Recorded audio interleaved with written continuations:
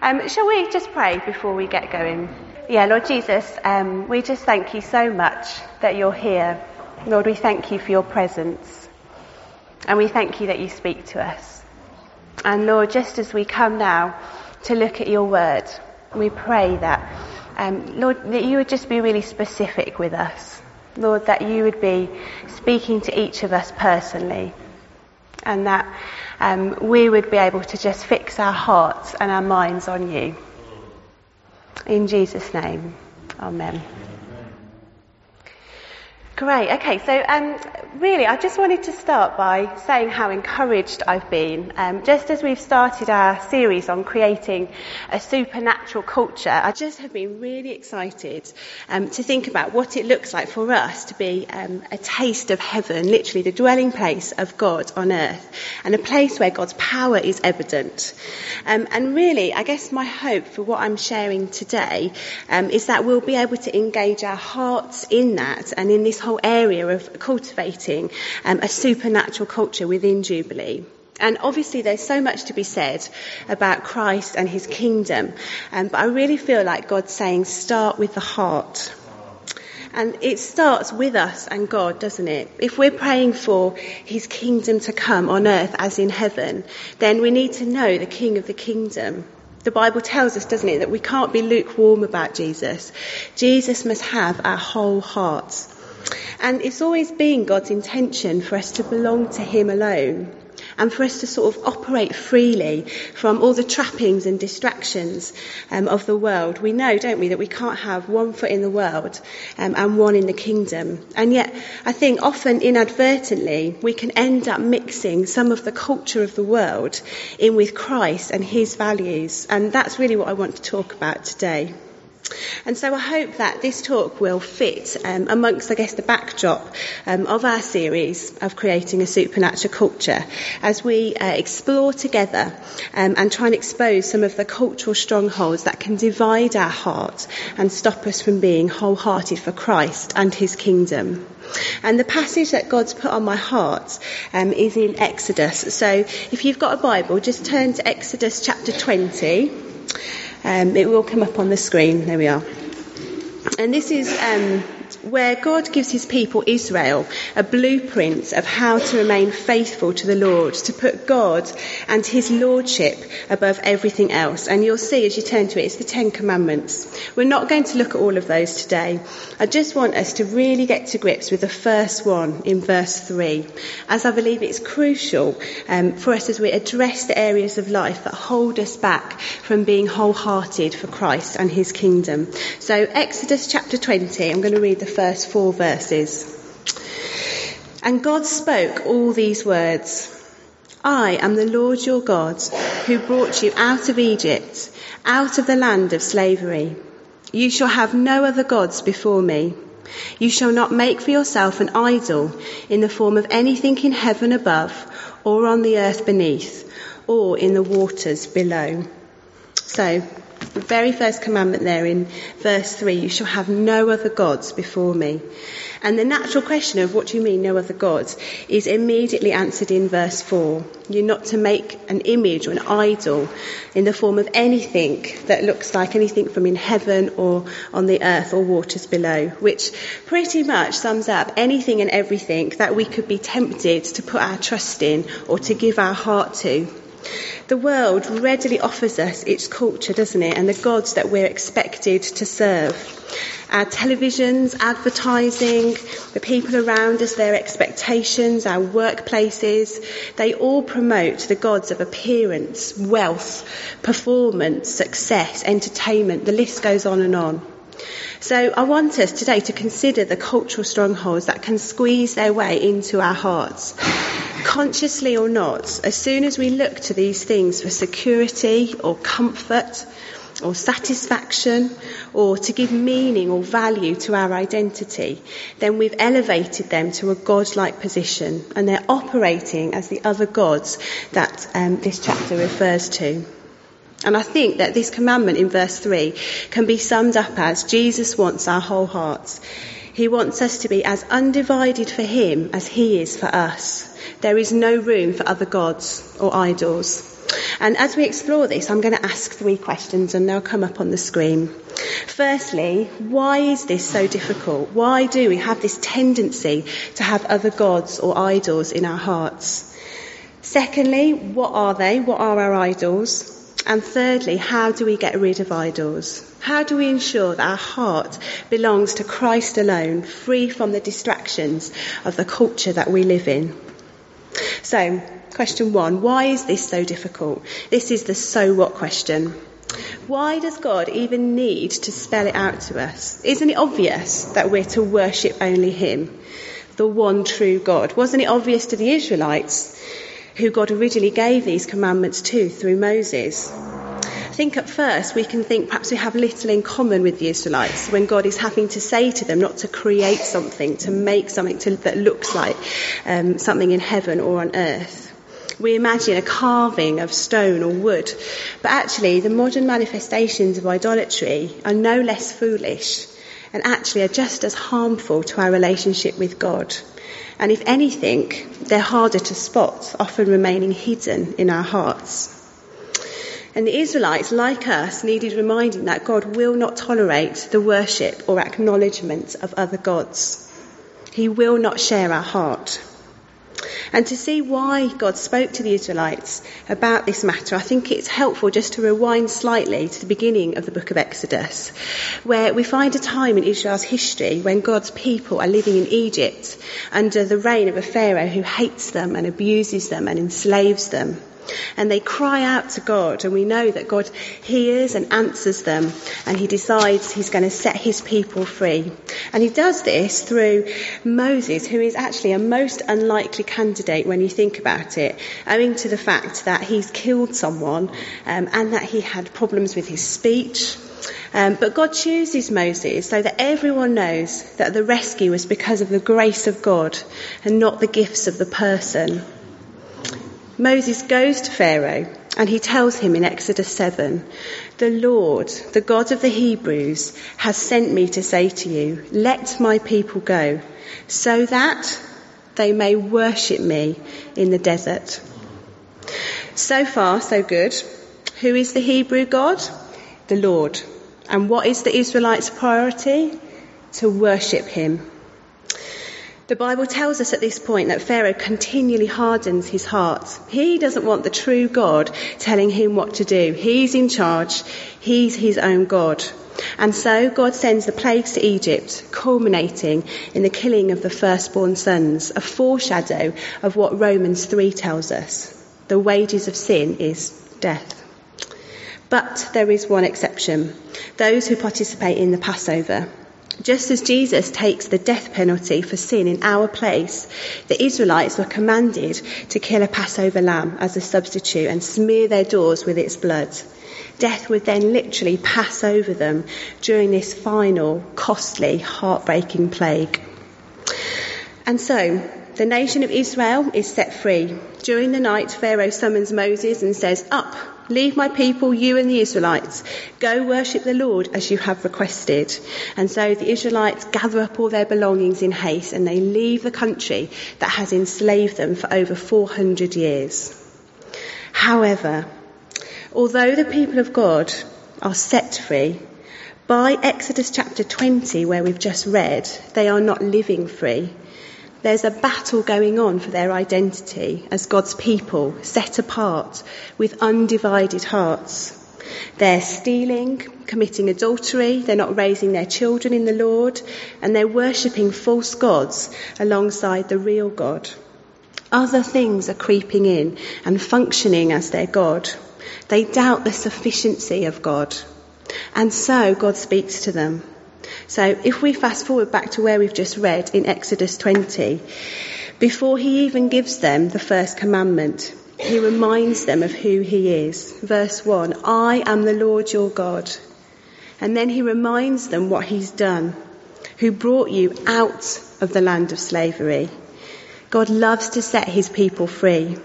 And free not to do what they want to do, but free to do what they were made to do, to worship the King. All life flows from this worship.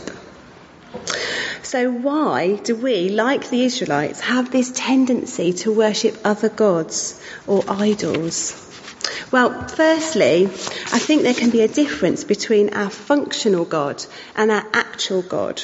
All Christians would say that we believe and we know that Christ is our saviour, not our career or wealth or family. But while Jesus can be our saviour in principle, other things can still maintain title to our hearts. The world tells us that in order to be successful and have meaning in life, we must devote our time and energy into our appearance or the accumulation of wealth or gaining success or favour in the workplace, often at the expense of others. And then these things can operate as a functional God as we let them dictate to us, and we can end up ordering our life around them. And actually, this is the second reason why it's so difficult to keep our hearts free from other gods. We can let the pursuit of these cultural norms that everybody else is pursuing confuse our priorities, and we can give our heart over to them. Jesus becomes just part of our list of priorities then, rather than being the centre of our life, through whom all else flows. Now, I am slightly obsessed with writing lists. If you know me well, you might know this. So I write a to-do list most days, and I have been known to write a list of the lists that I need to make. I also have lots of things to assist me in this list making. So I love notebooks as well, and pretty things that you can write on. And I have a pad that has little boxes, so you can actually put a big teacher tick when you've completed the task, which I find very satisfying. But one of the things that actually has really stuck with me that somebody said to me as I was growing up was that you should never put Jesus on your to-do list. Now, many of you may not have been tempted to do this, but the way I work, as I was getting to know God, that was something that I did find helpful for someone to say to me. And I think it kind of just illustrates really the point that I'm making about confusing our priorities. So spend time with Jesus on a list to be ticked off makes him one in a list of priorities. So to give God our whole heart means placing him right at the centre of life. So in practice, for me, that means bringing my list to him, letting him speak to me about how I spend my time, my money, asking for his spirit to guide me in the decisions I make, and being honest about my motives. And I just think together, as we seek to create this supernatural culture in which heaven comes to earth, it is crucial that our heart is free of the clutter of the things of the world, the things that we put at the top of our personal priority list. It's about keeping things simple. As someone once said, keeping the main thing, and that has to be Jesus. And the third reason that makes it difficult for us to maintain an undivided heart, and why we have the tendency to have other gods or idols, is because there's a battle going on for our identity. If the enemy can cause us to doubt God's goodness and our identity as children of a loving Heavenly Father, then we will be tempted to look elsewhere for satisfaction, fulfilment or purpose. Whilst Moses was receiving the commandments from God at the top of Mount Sinai, the Israelites got bored of waiting for him to come back down, and instead of trusting in the God that had freed them, they decided to look elsewhere, and they made their own God by just going around and collecting all the bling that they could find in the camp.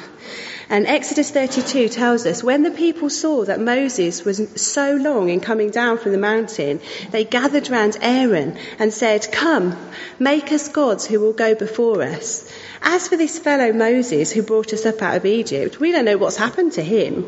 So we know the story. They went and they collected all their earrings. They got all their earrings from their daughters and their wives, and they melted it down and made a golden calf that they then proceeded to bow down to and offer sacrifices to.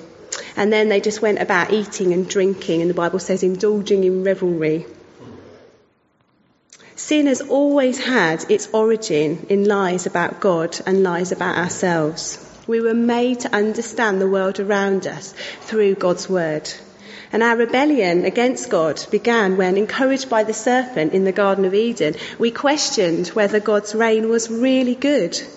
The serpent says, doesn't he, "Did God really say?" We wonder, like Eve, if we'd be better off without him, or at best, bought on our own cultural comforts alongside Jesus, or a God that we can see and touch like the Israelites with their golden calf. Can he truly satisfy? Can I really find fulfilment in Christ alone?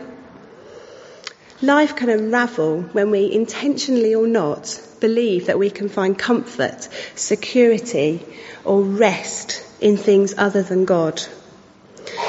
And these idols are usually a reflection of a worship of self. We worship ourselves instead of worshipping Jesus. And even when we make an idol of other people, it's often because we crave their approval or fear their rejection. So that first question, why is it so difficult for us to maintain an undivided heart? Why do we have the tendency to let other gods creep in? Well, we let other things operate as our functional God alongside Jesus, our actual God. We can confuse our priorities and God gets shifted from his central place in our hearts. And we doubt God's goodness and our identity in Christ. And we look to other things to satisfy our hearts. So I want to move on to our second question now. What are our idols? Having established that we have these other gods in our hearts, let's just turn our attention to identifying what they are. And just by way of definition, an idol is something we seek to give to us what only God can give. It can be anything that absorbs our heart or imagination more than God. Literally anything we run to for comfort, security, ultimately satisfaction. God longs to be the place that we run to, for it to be his presence we seek at all times and all places. And actually there are so many things that can become idols in our lives and operate as the functional God that we've been looking at. Power, sex, the pursuit of leisure, entertainment, rest even, can confuse our priorities and take primary title to our heart. And I just want to pick up on a couple of the idols that I think we fall into the trap of allowing to become our functional gods. And the first is people. People can be an idol. Family, children, relationships. And if we've made an idol of people, it's not that we stop loving them, but as we honestly look at the place that they hold in our lives, we must apply this first commandment in Exodus 20. Have they taken primary title to our heart? Have they become like other gods to us? Do we prioritise life around the pursuit of a relationship, around our children? Do these things motivate us? Rather than keeping Jesus the main thing at the very centre of life and letting him direct and lead us in these areas. And the second is money. Money can also operate as a functional God. And Jesus warned us of this. In Matthew 6, he speaks about storing up treasures in heaven, not on earth where moth and rust destroy. And Matthew 6:24 spells it out for us. No one can serve two masters. Either he will hate the one and love the other, or he will be devoted to the one and despise the other. You cannot serve both God and money. And I think if you want to look at what is operating as a functional God in your life, if you want to identify it, look at where you direct your money. Where do you invest it? What things of the world do we think we must have, we cannot live without? And as we follow the trail of where we direct our money, it can often lead us to what is operating as our functional God. And as we look to see if we have made a God of these things, I think it's helpful to ask ourselves what we believe about them. Do we see them as gifts from God to be given back to him, to be used as he desires? Or have these things become idols to us that generate false beliefs? And I've just got a few questions that I found helpful just as I've looked at this area and having a look and thinking about identifying some things that can operate as functional gods in my life. So asking ourselves questions such as, if I can't achieve this thing in my life, then it won't be valid. Or since I've lost or failed this thing, then I can never be happy. Asking questions like, do I feel like I must have this thing to be fulfilled or significant? Or do I know and live in the fact that Christ is enough? Has something or someone besides Jesus taken title to my heart's functional trust, preoccupation, loyalty, service? And to who or what do I look for life-sustaining stability, security, or acceptance? And I think asking questions like this, really honestly before God, can tease out whether we serve God or idols. The desire to seek fulfilment from these functional gods, I think, is often fueled by cultural strongholds. And that's where I just want us to turn now. I talked about at the beginning how God's desire is for us to operate freely in the culture of his kingdom without these trappings and distractions of the world that can divide our hearts from our devotion to Christ and his kingdom. And in describing South African culture to us a few weeks ago, Rob talked about how Africans are culturally so much more open to spiritual things. Jesus is not the last resort. There is literally nowhere else to go. And Rob did talk about how this spiritual openness can present challenges too, however, in terms of distinguishing between Christ and superstitions and traditions of the past. So there's the danger that Jesus can simply become added on to this supernatural cocktail. But I think we too have our own cultural baggage that needs laying down if we are to adopt a supernatural worldview.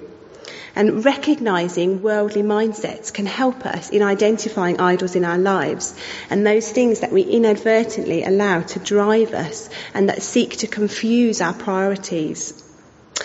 For example, our society puts tremendous emphasis and pressure on individuals to prove their worth through personal achievement.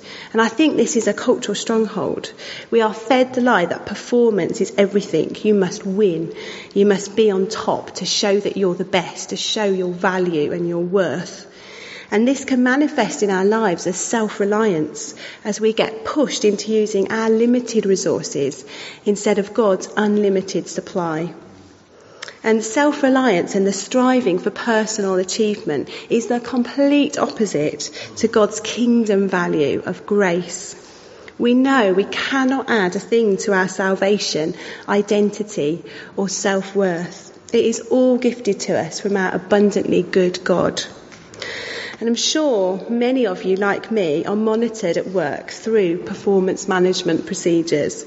And this is just the way our culture works. But it's not how God's kingdom culture works. And yet I know for me, I can so get drawn into that worldview and in the process make an idol out of work. There have been times when I've just succumbed to this performance culture by getting really stressed out about a lesson observation or a target setting meeting. And before I know it, I've made the approval of my school leadership team be the thing that motivates me, be the thing that brings me comfort. So the outcome of the lesson or the meeting is the thing that I seek rather than Christ. And my job then that I love, that is a good thing, at that point becomes a God thing. It operates as a functional God in my life. And for me, this performance, results-driven cultural stronghold needed challenging and laying down in order for me to adopt God's culture in the classroom, where Jesus and his kingdom were first. And my expectations of success were not based on my achievements and my striving or my self-reliance, but on God and his power. And just a little example of this recently, just before Easter, I just had a day where the kids were just really chaotic. I think it had been a windy day, if you know anything about kids and weather. Wind just sends them loopy. And I just wasn't happy with the atmosphere in the classroom. And so just instead of sort of looking inward and thinking, oh, what can I do? What am I going to change? What am I going to do about this? I just prayed, Holy Spirit, come. And it was as though a blanket just fell on the kids, and there was just this real tangible sense of peace, and in it just came a real clarity in terms of who to address and where to direct my attention. And that's what I want more and more. That's what I want to be operating out of, rather than that self-reliance. Rob referred to another cultural stronghold in a preach a few weeks back. He talked about the culture of cynicism. And the world's so naturally sceptical, isn't it? And sort of distrusting. And Rob used the example, which I thought was great, just of graffiti on a wall that read, "Question everything." And then somebody underneath had written, "Why?" And I think sometimes we can adopt this attitude in our encounters with God. We can feel the need to explain things rather than letting God be God. And it comes down to faith, doesn't it? What we really believe about God and his power. It's like the serpent again, questioning God's goodness, questioning what God is able to do. Can he really heal? Can he really bring freedom in this area? And so it's important for us to identify that and lay down the cultural strongholds that can grip us, such as performance, self-reliance, cynicism, to turn away from them so that they're not given the power in our lives to fuel the service of other gods such as work, reputation, appearance or knowledge. And so just in drawing to a close, I just want us to look at our final question. How do we get rid of idols?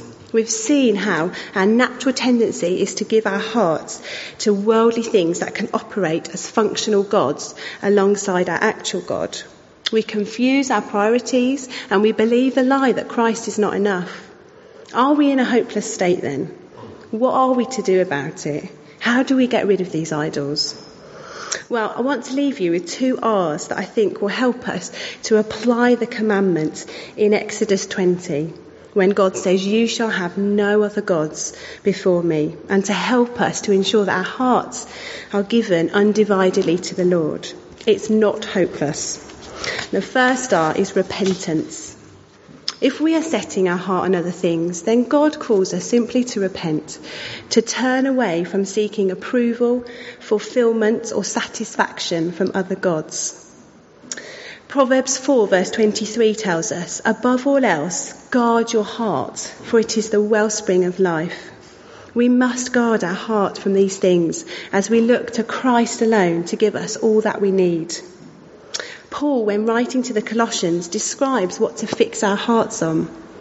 He says, "Since then, you have been raised with Christ. Set your hearts on things above, where Christ is seated at the right hand of God. Set your mind on things above, not on earthly things. For you died, and your life is now hidden with Christ in God. When Christ, who is your life, appears, then you also will appear with him in glory." It is non-negotiable. Our God wants all of us, just as he gave his whole self for us. And setting our heart on things above means repenting of the things we've allowed to take his place in our lives and recognising, rejoicing and resting in all that Jesus has done for us. As one writer has said, Jesus must become more beautiful to your imagination, more attractive to your heart than your idol. That is what will replace your counterfeit gods. If you uproot the idol and fail to plant the love of Christ in its place, the idol will grow back. And the last R is remember. Remember who you are. I've spoken already about how Satan will get us to doubt that Jesus is enough and that we can be truly satisfied in him. He'll parade the things of this world as alternative gods, promising so much and yet they do not deliver. And in the end, the gods we serve become our masters. Peter says in 2 Peter 2 verse 19, people are slaves to whatever has mastered them. We need to remember who we belong to and therefore who we are. The identity that we have been given is that of sons, not orphans. And so the good news is that as a son, I no longer have to do anything. Jesus has done it all for me. It is finished. He is sat at the right hand of the Father. So as the Holy Spirit convicts us of the other gods in our hearts, we repent and appeal to our identity as those who are now hidden in Christ. It's not about performance. I must stop this thing being a god to me. The work that was needed to maintain our rightness with God and enjoy his presence has been paid in Christ. So as we repent and lay down the idols of our hearts, we are free to live out of the fullness that Christ has purchased for us and the lavish generosity of the Father. We're not like little Oliver twisting God's arm and tentatively asking for more. Colossians 2 tells us we've been given fullness in Christ. We don't have to look elsewhere. Christ is enough. Only he can satisfy. Only in him can I find freedom so that I no longer have to strive for acceptance, fulfillment or purpose. So ensuring that God has our whole heart free from other gods is not something we have to strive to achieve. It's the Holy Spirit's sanctifying work. It's his job changing us from the inside out. And he reveals Jesus to us as we see his kingdom at work around us, and we're drawn back to him, our first love, day by day. So with that in mind, I just really love to pray for us. Just wondered if we could stand. And I'm just going to read a passage.